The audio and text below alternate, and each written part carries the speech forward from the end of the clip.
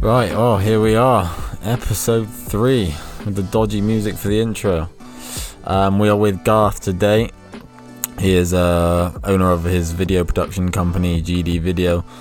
He's worked on loads of projects for all kinds of brands like Autodesk, Virgin Media, and he talks about his love for passion projects, how that can lead to paid work down the line, and also what he thinks about online courses. So yeah, let's get into it. Alright Garth, do you want to just introduce yourself? What are you currently sort of working on? What do you do, and how did you get to that point? Yeah, well, thanks for having me on, Toby. I guess I've been doing video for 6 years now for myself. It's a pretty long story of how I got into it. I don't know if you want the whole story, really. Yeah, give it all.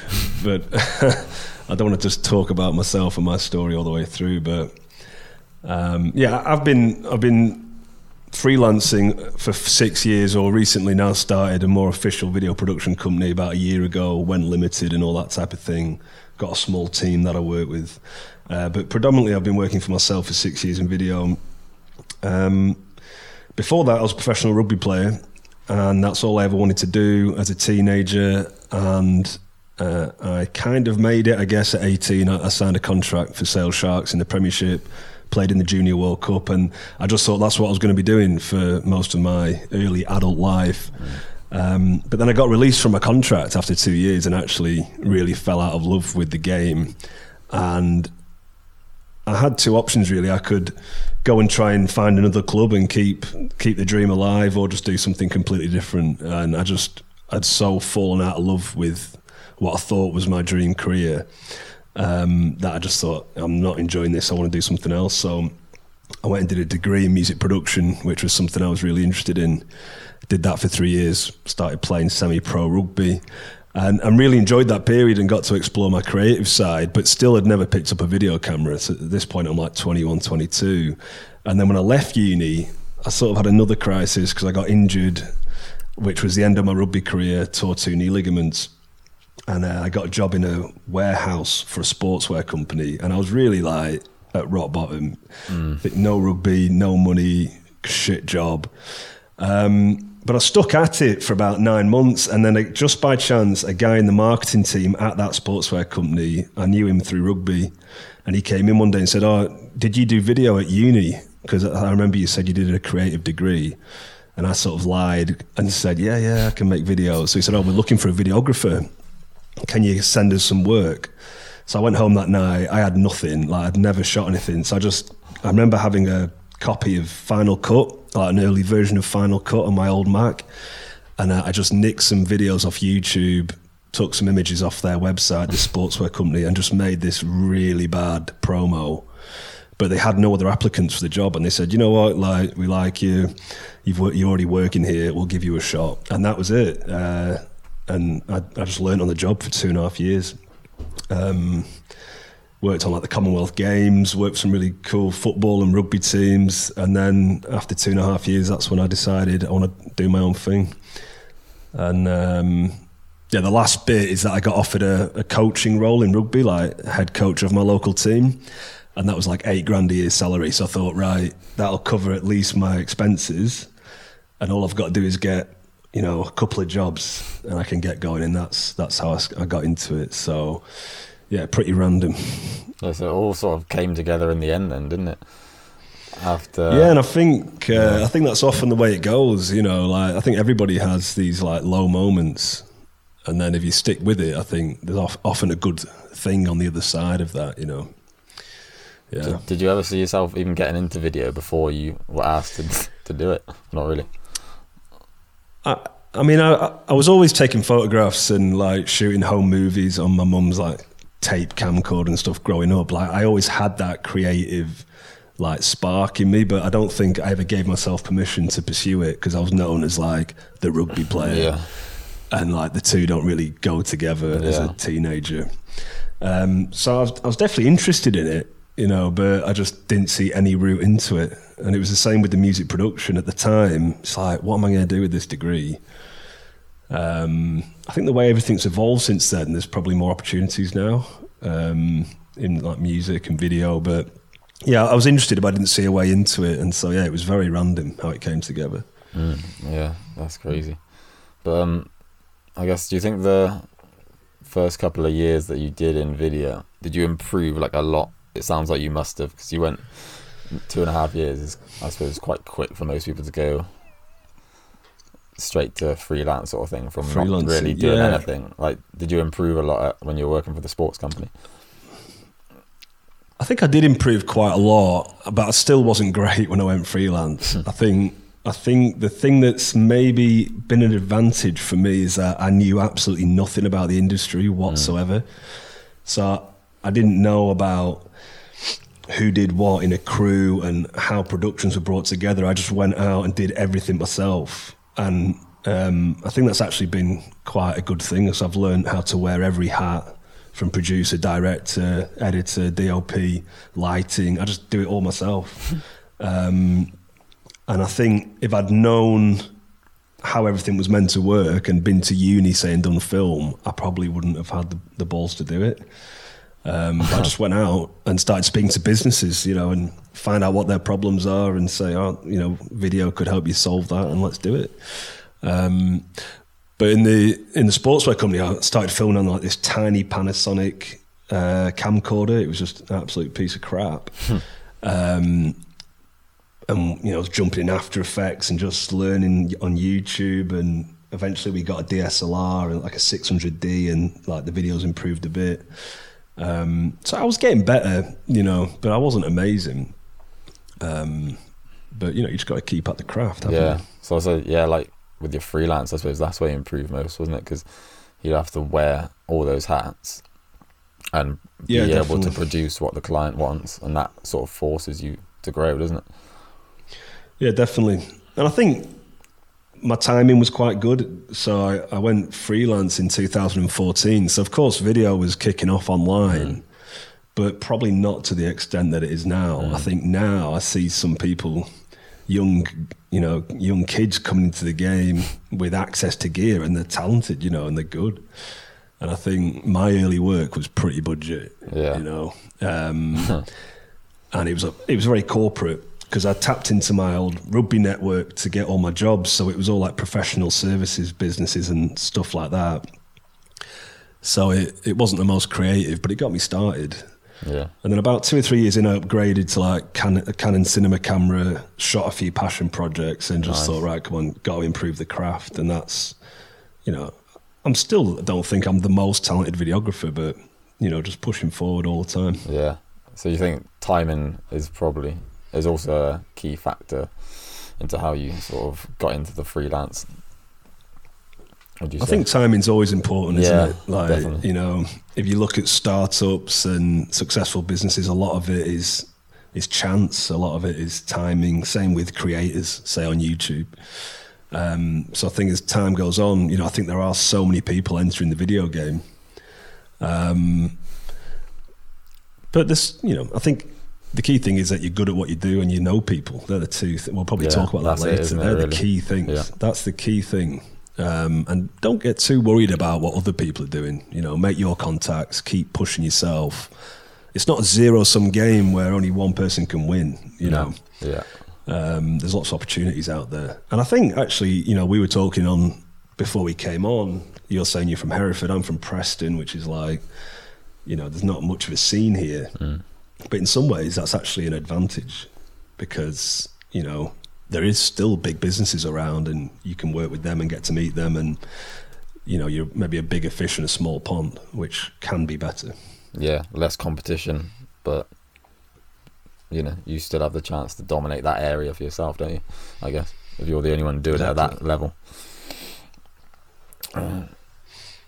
So yeah, I suppose one of the questions was, how did you get your first paying client? But I guess it was through the network of your rugby club and connecting with people that you already knew. Yeah, so my first job was actually still probably top 3 jobs I've ever done in terms of enjoyment. Nice. I was at the sportswear company, and I got the coaching job, and I was thinking I want to quit, but I still wasn't sure. And then a guy I knew through the rugby club owns a marketing agency in Preston, and he was building a website for a guy that was starting a team building company, and he was ex Special Forces. So this idea was, it was like training with SAS personnel, but in a luxury environment. Oh, yeah. So he was putting on an event in Paris at this chateau for journalists who were reviewing the event, and he wanted a promo video. And so the guy who was building his website said, I know a videographer. And he came to me with that, and I just plucked a number out of the air, like 1,200 quid, you know, like 2 or 3 days in Paris, edit. And he was like, that's okay then. So I was thinking, God, that's nearly like a month's salary right now. So at least I've got my last paycheck and then this job. At least I know I've got 2 or 3 months in the bank. And I went to Paris. It was amazing. Like we shot this video, and then we had a massive night with all these soldiers drinking and stuff at this chateau. That sounds epic, doesn't it? Yeah. So I remember flying back thinking, like, you know, I've made it, and then you know, I've still not had a job that fun. Really? You thought that was going to be your life for the next 20 I was years? thinking, this is it now. This is it. I'm going to be just flying around, shooting videos, having a good time. And then, it doesn't quite work like that. But so that was the first paid job. And, you know, I know there's a lot of people ask that question. You know, I still ask the question now, 6 years in, how can we get clients? How can I get more business? It's the biggest question, isn't it? But it is. Like, but I think a lot of it is just luck, you know, but you put yourself in position to get lucky. Yeah. I think. And yes, relationships, that's what it's all about. Yeah. So did you, was that the only piece of work you did for that client? Well, actually, they pivoted away from the events and started an outdoor clothing brand. All right. And it was amazing clothing. It was a ex-Special Forces guy teamed up with his girlfriend, who was a designer who had family in Hong Kong, and they were making this great gear. And unfortunately, that didn't work out for them. But I did their Kickstarter video and then like an outdoor brand video. But I shot the commercial off my own back. They paid me in clothing. And I think that's an important thing. I was thinking my portfolio is pretty naff. I want to do some more like cool stuff. So I went and shot a commercial with them in Scotland. And I shot a Kickstarter video in the Lake District with them. So yeah, they gave me a bit more work. But yeah, after them initially, it was all corporate. It was all pretty dull stuff. Yeah, I suppose corporate is the ones that pay, don't they? So it's like they said, no money in music videos. Well, yeah, again, it's like I think early on money is important. You know, it's like I'm almost coming at it the other way around. It's like started in corporate and now trying to get, now that money isn't as much of a worry. Yeah. Trying to do more mini documentaries and music and sports, which is like my passions. But I do a lot of corporate, you know, I do a lot of manufacturing stuff, and that's also been some of my best opportunities have been with like software companies and manufacturing companies. And what you eventually realize is that actually you can bring your skills and push yourself in that environment. You know, there's no reason that corporate videos have to be boring, because those clients, that's their company, they want something exciting. So you can treat it as like any other type of film and just bring that cinematic edge. Yeah, just they'll keep it aligned with their sort of brand, isn't it? And corporate. Exactly. Yeah, and that's something I'm really tried to do lately. Well, I wondered that, like, with the whole manufacturing businesses, how does video like help them? Because I think a lot of people who shoot, you know, some like, you know, smaller videos at the start, they see people shooting manufacturing, you know, farming videos. These, like, how do they use the video that you make? Is that internal or promotion? Well, I think these days it's interesting because you'll hear a lot of video creators bashing the one-off like company introduction video.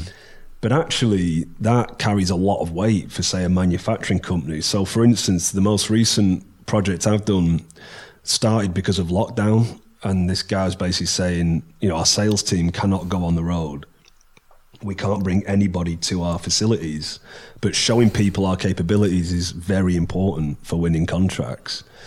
This company like repair old equipment from submarines, tanks, fighter jets, all this crazy stuff. And so just to have a 3 minute video that shows exactly what they do, exactly what their capabilities are, and portrays their business in a really professional way, because they're dealing with like big clients. That's a really powerful piece of content. So it's mainly like internal sales use. Yeah. And they're saying it's had a huge impact for, send that to a client before you meet them. You don't spend the whole meeting explaining what you can do. They already know, and you're into a much more valuable conversation. Yeah. So I think another thing then on that's really helped me is understanding business. Reading a lot of books, understanding marketing, sales, taking an interest in that. Because as soon as you can identify somebody's problems and push video forward as a solution, you're a much more valuable asset than, I'll just shoot you a video for social media. Yeah. I think, you sort of become part of their team, don't you? If you can help them with their strategy, whether it's where to put it, distributing it, potential advertising, you become more valuable, I guess, in a sense. That's it. And it's a real battle because, you want to do creative work and then you've got the business side. I think for me, if you want to make it in video now, unless you go into the top end of, branded content, film, TV, I think if you're operating on a smaller level, you've got to be able to bring value to small businesses. And what I very quickly realised was that I remember one of the first videos I did was for a law firm, and they just buried it on the homepage, out of the way. No one ever saw it. They did nothing with it. And I just took for granted that companies actually knew what they wanted to do with this content. And, I've dealt with a $2 billion company in America who still doesn't know what they're doing with the videos that I gave them, Yeah. So I think taking an interest in how video fits into marketing, that's a really important thing. Unless you're going to really specialize as a director or DOP on bigger productions. Yeah. But what I'm trying to do is just do both now, like it's nice to have a balance of maybe doing some smaller business type productions and then pushing myself out as a DOP or director, Yeah, is that what you're looking to do going forward? Get on a few more like bigger productions as a camera operator and stuff? So that's sort of fun, isn't it? Yeah, definitely. I think lately I've just had a few more inquiries from other production companies and companies which I'd never had previously. Now my work's getting a bit better to say, what are your rates for operating a camera or directing? We've seen your work. So, I think there's two sides to it. I've got the sort of production company, which I guess is a bit more video marketing. And then, personal brand, if you will. I think I want to focus a bit more on just getting into a bigger crew and, learning that type of thing. Because like I said before, never done a huge amount of that. Yeah, I think it's a whole new world, isn't it? Knowing how the whole system works between director, DOP, and obviously the size of production. There's even more people. So and when you're operating have you all on studied your own, like film? No, so I did business and marketing at uni, and then I got into video after. So I feel like I'm catching up. But I think the whole film is a whole new world, isn't it? But like you said, just being on production, I think you definitely learn a lot, even whether you have to work for free or whatever. Yeah, I think so. And but again, it's interesting because before I mentioned not having that background being an advantage. And then one of my favourite directors is Robert Rodriguez. And I don't know if you've read his book, Rebel Without a Crew. No. Which is about how he made his first feature film for $7,000 on his own. And he's always saying, if everybody's going one way, you go the other, and you carve your own path. And so I actually think, I'd love to learn all that synergy on set and have that knowledge. I'm planning on getting that and I'm working on that at the moment. But I also think it's an advantage to maybe go to a production company and say, I can direct it, but I can also shoot it and edit it, and you're going to save money, you're going to make more margin. I think having that lack of knowledge in some ways is an advantage. Yeah, Well, yeah, and I suppose even if you were ever going to be a director kind of has to know all the different things anyway, don't they? Because they can't tell a DOP Exactly. what to do if they've never shot themselves or they've never edited. So Exactly. You just wear as many hats as possible, and then it's like stacking skills. I think you've got a marketing background. You learn video. You learn how production works. How social media works. You get a feel for all these different things. You're doing a podcast. You're getting used to interviewing people. The more you stack up the skills, the more valuable you're going to be moving forward. The more opportunities you'll get. And if you specialize, which is what a lot of people recommend in business. Yeah, it's a tricky one, isn't it? It's a big debate between specializing and generalizing. But what do you think? I've always been a massive generalist. Yeah. And it's worked for you so far, so you can't really knock it. No, I just think if you specialize, you've got to want to go right to the top of whatever you do, and you've got to be the best. Yeah. And you are also more vulnerable. Like technology, the way it's advancing, a certain role in film could just be wiped out. True, soon. yeah. Robots, yeah.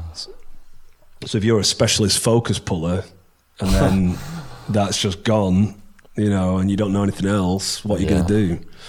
I don't know if that's an example, but just I think the more I think the better opportunities you'll get to actually make a living, doing this. Yeah.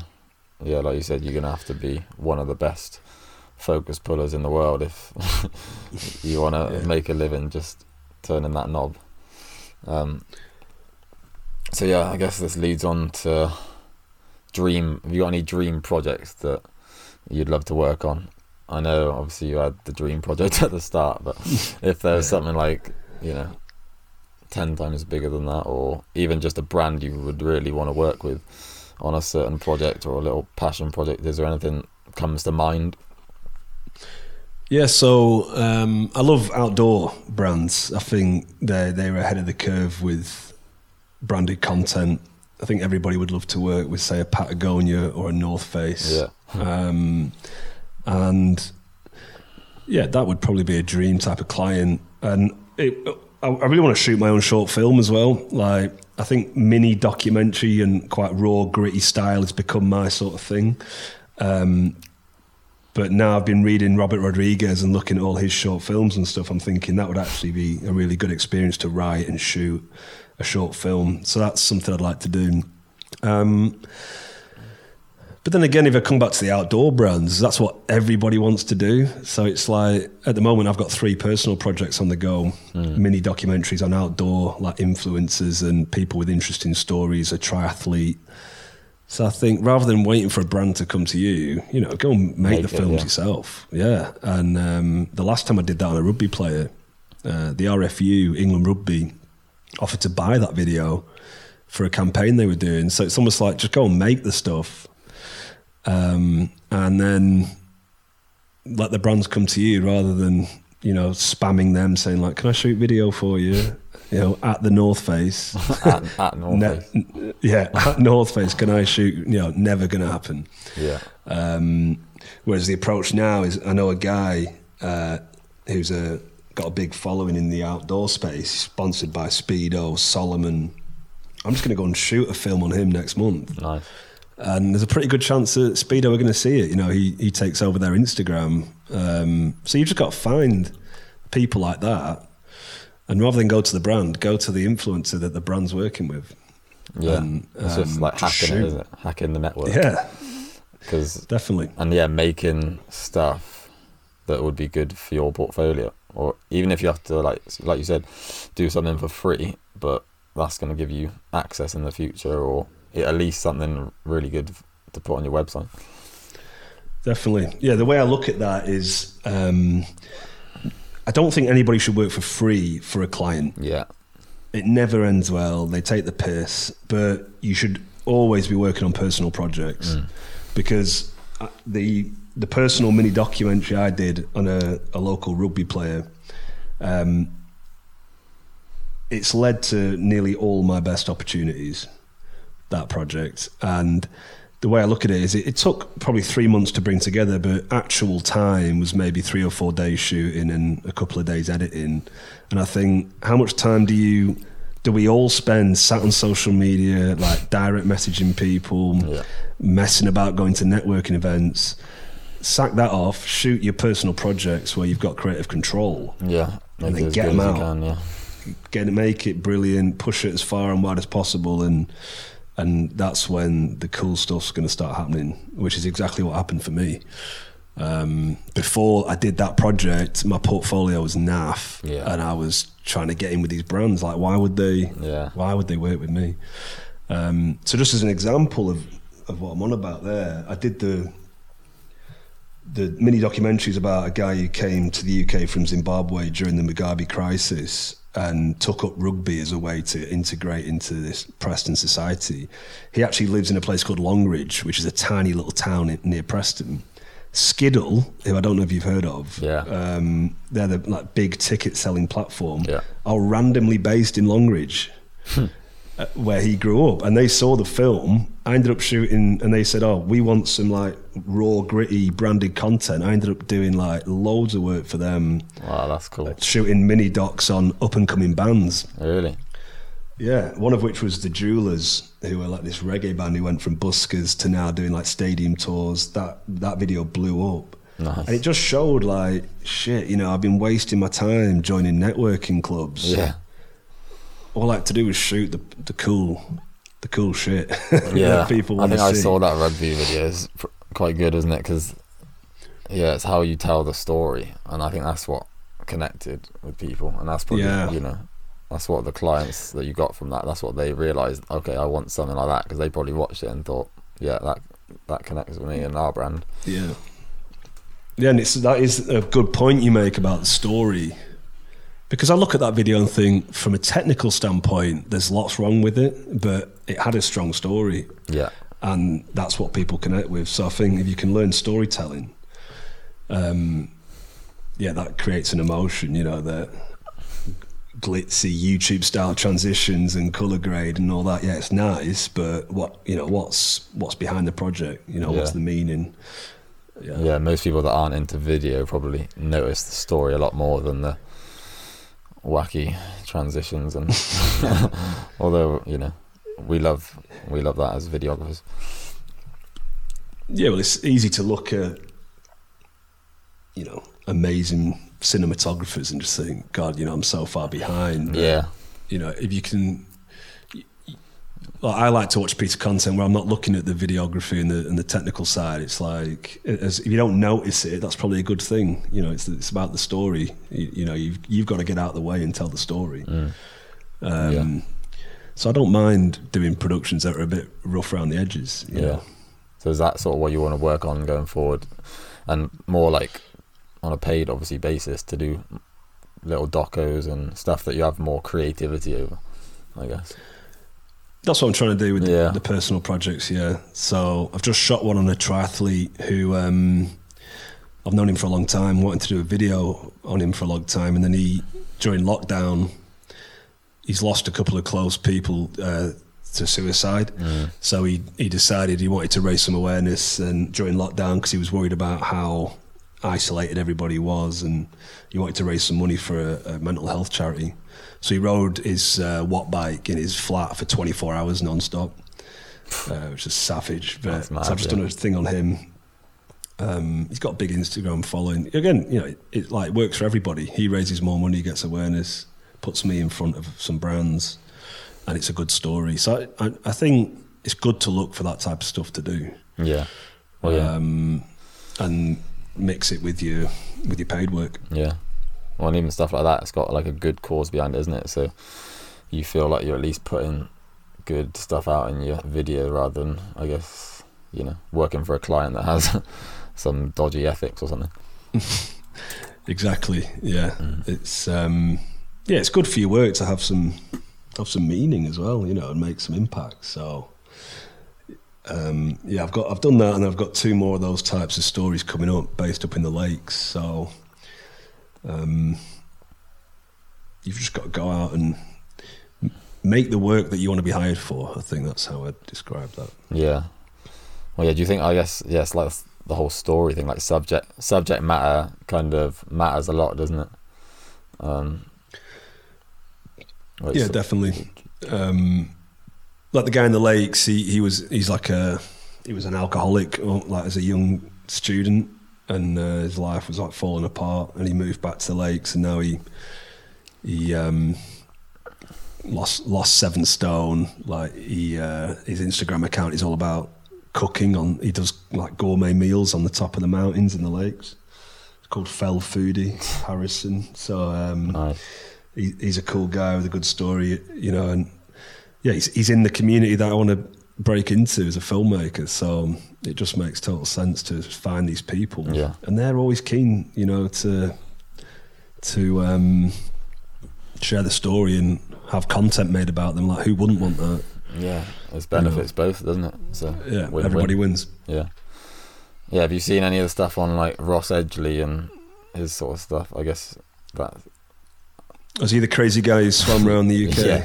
That's just what it reminded me of when you know, talk about triathlons and little documentaries, because I know someone who works for Gymshark and they've done stuff with him. Yeah, he's a crazy guy. It's mad, isn't it? But yeah. You know, but those people are everywhere, you know. So if you're into music, if you're into sport, you know, you could be into narrative stuff, and there's an upcoming actor. You've just got to find these people. And the more you do, the luckier you get, if that makes sense. Yeah, definitely. You know. Anything that you're struggling with at the moment that comes to mind in terms of being a videographer? I suppose, yeah, what do you struggle with on a day-to-day? I think the classic struggle is the creative side of filmmaking versus running a legitimate business. Yeah. And it's something I've really battled with over the last 6 years, because if I'm honest, there's been times where I've got a bit sick of video and film, and because every book you read, don't sell your time for money, you know, and you get sucked into this and you're thinking, God, like, if I stop working, I've got no money coming in. So then you get sucked into all these bullshit things on Facebook, like build an online course. Yeah. And it's the shiny object. Start coaching and get passive income, blah, blah, blah. And, you know, you start to think, oh, God, I've not got a scalable business. So maybe you start trying to package up your video, like the corporate video package, and this is what you get. And I think recently I've just realised that's just a lot of bollocks, really. Like, I'm not trying to build a huge video production company. I'm trying to do work that I enjoy. I want to have the freedom that comes with running a business and do stuff I'm proud of. I can worry about all that other stuff in 20 years, you know. Now's the time to, like, just get good at the craft. And so, yeah, that's been the struggle for me, getting distracted with business and entrepreneurship when really you just need to have a vision and, like, stick on the path, you know. Yeah, I think, me and probably a lot of other people have the shiny object syndrome with all these, you know, gurus and everyone you see online selling their latest course, promising the you know, 10k a month for 4 hours a week, but it's not. Mate, I bet we've seen the same people. There's that guy Paul Xavier, like, on Instagram. You can list them all, and he just... Yeah, what does he talk about? It's like video producers are struggling, and what you need to do is learn how to run Facebook and YouTube ads. You can charge your clients like 5-10 grand a month, make the commercials, and then do the distribution for them, which is fine. But then I go on his stuff. He's like the worst videographer in the world. His campaign example that he uses in all his sales stuff is his girlfriend's like massage parlor, classic. Which just looks like a load of shit.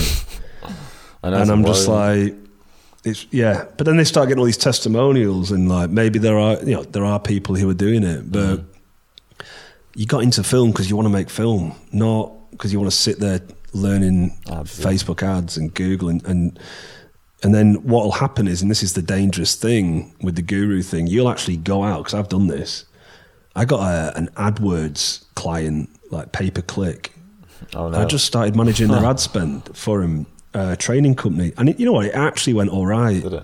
But like, eventually you'll get to a point where you're like, shit, actually, I'm not an expert in this. And I'm just taking their money and trying to blag it, you know? And it's dangerous. You could get yourself in a lot of trouble. And it's what I don't like about marketing. There's just all these gurus, go out and find your local hairdresser, your local gym, selling these packages. And it takes for granted that these people actually have a business worth promoting. Yeah.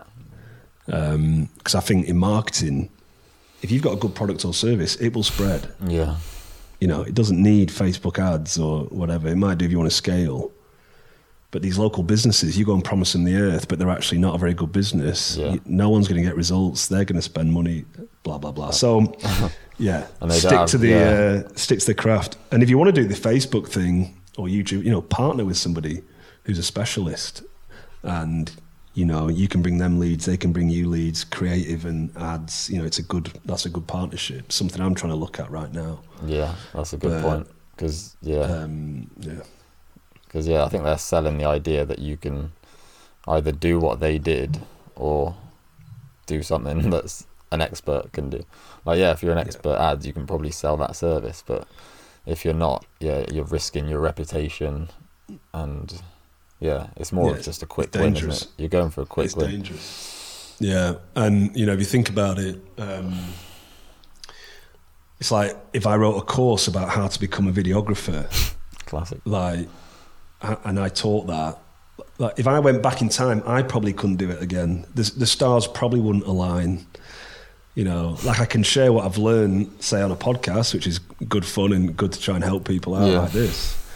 But am I going to put a course together for $2,000 on how to get into videography? Well, you know, you don't have my network. I don't have your network. You know, we have different backgrounds. Yeah. And all that information is out there for free or in a 10 quid book, you know. So be wary of the $2,000 online course on how to get video clients. 997.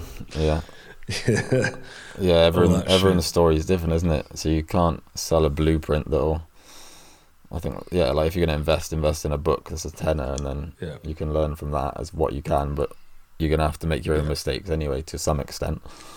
Exactly. I mean, here's a great way to look at it. Like, think about any master of sports, business, creativity.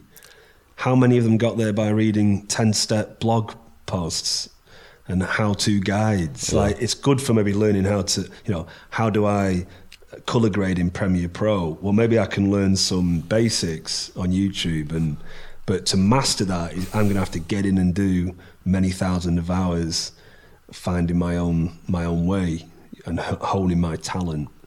You know, Michael Jordan didn't become the best following a 10-step guide on how to shoot free throws, you know. No.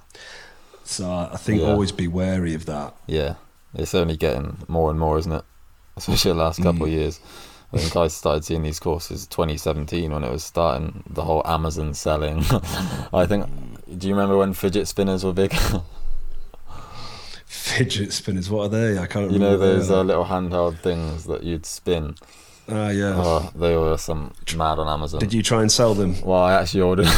I ordered a batch from China, which would only have made me about $1,000 anyway. But they ended up taking too long, and I was going to Camp America, so I had to cancel the shipment. Luckily, I somehow got my money back. Really? But yeah, from Alibaba. Yeah, it was actually.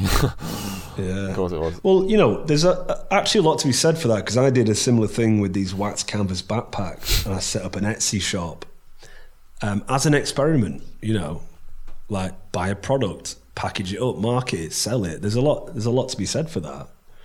Like, you can learn a lot from that.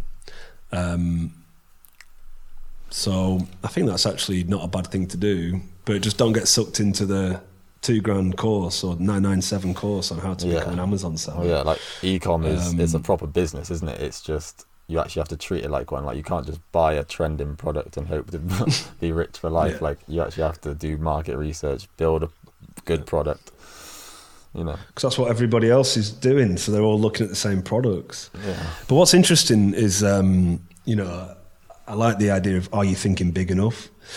And this is something I'm really thinking about at the moment, thinking about your e-commerce example. It's like, I said before, I'd love to work with the North Face. But if you're a marketer and a video producer, you know, why not just start your own brand or your own platform? You know, go one step bigger. Yeah, that's what I've been thinking. How can you use your video skills to promote your own brand? That'd be cool, wouldn't it? Exactly. I've seen some really cool companies. You know, the production company is the brand, and they've got, you know, really cool hats and T-shirts and gear, and they sell their films, and they find creative ways to, like, you know, put on a film night and open up other streams of income. Yeah. So I think it's important to do that, but just not through some bullshit course. Yeah. You know, it's like, how can you? You know, I'm sure there's actual good communities out there that aren't bullshit, where, you know, it might be 50 quid a month and you can be with other like-minded people. So I think it's important to think about other ways you can monetize, but just not through the gurus. Yeah, that's a skill these days, isn't it? Being able to filter out what's bullshit and what's not. It's not going to be easy with the amount of content and video and marketing that we're all being spammed with, but it's definitely a skill to have, to be able to filter it. But yeah, I'm reading a book now, I don't know if you read it, called The Shallows. It's about, you know, how our brain changes with the internet and all the amount of media we're having to filter, compared with, you know, the old days when you were able to actually go deep on a book or a text. So yeah, I think nowadays that skill and just being able to, right, this is what I need to do and not get distracted by all the shiny stuff is probably the hard part. It's massive with the internet age. Massive, yeah. I read a very similar thing. Stephen Pressfield, he's got a lot of books about being a writer and an artist, and he just says everybody now is an ocean wide and an inch deep. Yeah. They're just spread over, and this has been me definitely over the last few years. Now it's like, you know, what am I going to go an inch wide and a mile deep on? You know, the craft that you just show up every day and be a professional and not get distracted. I think that's really important. Yeah. You know, because there was literally days where I'd be like, one day, right, I'm going to be an outdoor documentary filmmaker, go on Facebook, get spammed with some ad. Next day, right, I need to make a course. Yeah. I need to build a effects pack and sell that. And then, you look at yourself and you're like, what am I doing? Like, just slow down. Do your one thing at a time. Like, that's it. Do you know what I mean? That's all you have to... I've realised that all you have to do is be able to focus on one thing. Like you said, you can still generalise to an extent, but you have to be... If you don't have that focus on one thing at a time, it's just not going to happen. Exactly. I think people underestimate, you know... I don't know who said this, but they underestimate what they can do in 10 years and they overestimate what they can do in the next week. Yeah. You know... I think 10 years is a good time frame to master something and get success. Yeah. And that's probably what it's going to take you to see some real success in this. And, you know, just having consistency and patience is probably half the battle, if not more. Yeah. Yeah, I think Tim Ferriss, one thing he said was, you know, don't start something that you're not going to commit like 10 years to.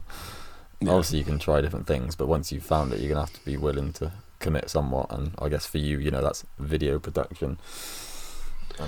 Definitely, because you know, if you think about it, people are living longer. Hopefully, we'll have healthy, long lives.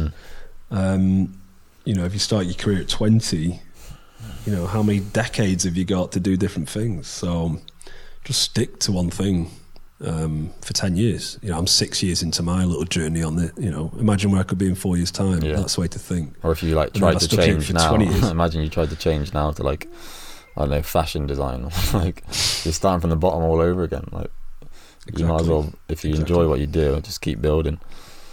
Yeah. Yeah, cool. How long have we been going? Almost an hour now. Got 47 minutes on here. Cool. Yeah, what would you say about like, do you do much connecting with other videographers? So opposed to like, you know, going after clients, like, do you do anything to connect with other people in the industry, or not really? You just doing your own thing? Kind of doing my own thing, really. I think recently on LinkedIn I've tried to connect with a lot more video people and see what they're up to, and it would be nice to have relationships with other peers, you know, and not have that competitive type of conversation, but have genuine conversations. But then what I've found is on LinkedIn, because that's the platform where I've probably got the most traction out of all of them, and now I'm connected with so many videographers, it comes back to that like distraction thing again. Like, I'm constantly seeing really talented people's work, and it kind of like brings my mood down a bit. Like, I think, oh, I'm not at that level, or how did he get that client? And so I would like more friendships probably with people who do a similar thing, but at the same time I'm trying to like limit that social media input, because I find that it can really like just take you off your... Yeah, because you sometimes rationalize that you're making progress by looking at your feed because it's LinkedIn and everyone's a videographer, but really you're just making yourself either feel worse or not doing the work that's going to progress. Exactly. Because what happens is, if that's your...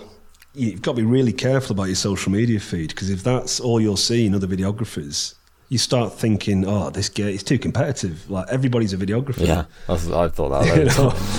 Yeah, like everybody's video and everyone's doing the same things and doing really cool work. Like, what am I going to do? But really, it's a tiny fraction of the population. Like, do you ever see on the Facebook groups where someone will post a job and there'll be like 50 people like, look at my show reel, please, I'd love to. And I'm like, wait a minute, is this like for every job? Oh yeah, same on LinkedIn. Does anybody know any video producers? Tag yourself. And you guarantee that the person who gets the most recommendations is in something like BNI or some bullshit networking group. Yeah. And they don't even know if they're good videographers. They're just all piling on and saying the same person. Yeah. That's what I see all the time. Yeah, I haven't quite seen that yet. Yeah. That's just what I see for this one company. But the lesson there is, like, if you're in a Facebook group of video people, where, you know, that's the worst place to get work, because that's where everybody is looking for the work. So the best place is to go to somewhere with a higher barrier to entry, like a paid networking club with real business owners. Like, that's a good place to go. Yeah. Or a sports club. Like, I think rugby, you know, regardless of what you think of it and the culture, it's a very unique place. It's like often business owners, successful people that have a shared common interest, they're having a beer. That's a great place to meet people and make connections. And yeah, anywhere where there's a bit of a barrier to entry, that's where you want to go and swim rather than the busy pond. Yeah. Was it zig when the world zags or something? But it kind of, it makes sense, doesn't it? Yeah. Totally, yeah. All right, we'll wrap it up in, I guess, about a few minutes, but we'll talk something a bit more fun now. If you're are you into kit much? What are you shooting on at the moment? What would you want to shoot on? Yeah, so I've been filming on Canon C100 Mark II for the past 4 years now, and I'm sort of getting itchy thinking I need to upgrade.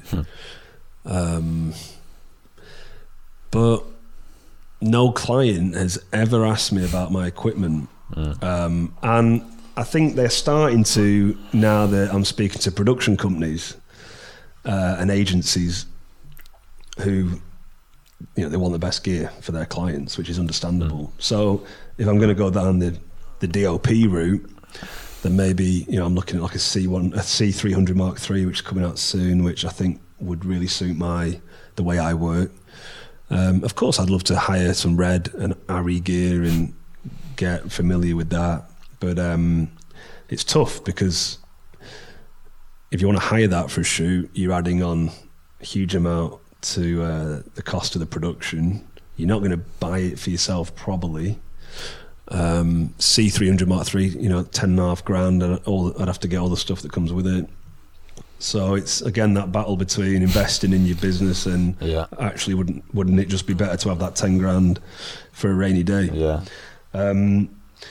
So yeah, I like the Canon gear because it's just what I've always used. Nice. Yeah. And I do a lot of stuff handheld. I like shooting handheld. That rugged look, isn't it? I'm not much of a gimbal guy. I used one on the shoot with the triathlete last week, and it was just juddering about and going mental. This gimbal, and so I do like handheld. So if you were saying favourite gear, I probably would just say the C100. I know it inside out. I've got a lens with image stabilization and go handheld, and I like that. You go manual focus. Yeah, most of the time. Yeah. I'll just pull my own focus, and I use a 5D Mark III for a second camera, like if I'm doing interviews and stuff like that. And so you haven't pretty good at haven't had many limitations with your Canon C100, really? No, I mean, I think early doors when I look back, I didn't have a clue how I was using that camera, and the footage looked absolutely horrible. But I think if you really get to know your gear, and you can get a beautiful HD image out of the C100, and other filmmakers might turn their nose up and say it's not 4K, it's not, it's not 422 color and blah blah blah. But nobody's ever asked me for 4K. Even I've worked with Virgin Media, I've worked with Autodesk, Skiddle. These are like big brands, and nobody's ever said, "Can we have a 4K master?" But then I think what I'm thinking now is just about doing the job right. So I think I've got a shoot coming up where I'm going to need some like higher frame rates. So just hire it in and explain it to the client. But I sort of stopped myself from being a gear hoarder, because there was a time in my life where I was just buying stuff all the time. Yeah, like every accessory you'd never need. That's literally me now, but you get through it, don't you, I guess? Well, you've got to weigh up what it adds. So like I have this Rhino slider which has an arc movement on it. So it not only slides, but it like rotates as well. And that's how you get those really cool interview shots. Because I do a lot of talking head content and wanted to bring that to life. And that was a worthwhile investment. That was like probably a 1,200 quid piece of kit. But people see it and say, I want my interviews to look like that. I think having some good lighting is important. But there's a lot of stuff I've bought that's just like, I've never used it. So, I think weigh up your purchases and make sure you're going to get the return on them. Yeah, that's definitely a good point. All right, Garth, I think we'll wrap up. Is there any parting advice you'd leave for new people in the video world to navigate their way through the mess? Yeah, I think, to sum up probably our conversation, it's have a good body of work, have a portfolio that you're proud to share, even if that means it's all personal projects. Build real relationships, like get to know influential people, and then just be patient, I guess. And it's hard at the start because you're not earning a lot of money and you're trying to get it off the ground, and it's really hard and you'll have tough days, but you stick at it long enough and you become good enough and you know the right people, you'll get there. Well, there we are. Huge thanks to Garth for coming on. Really easy chat to.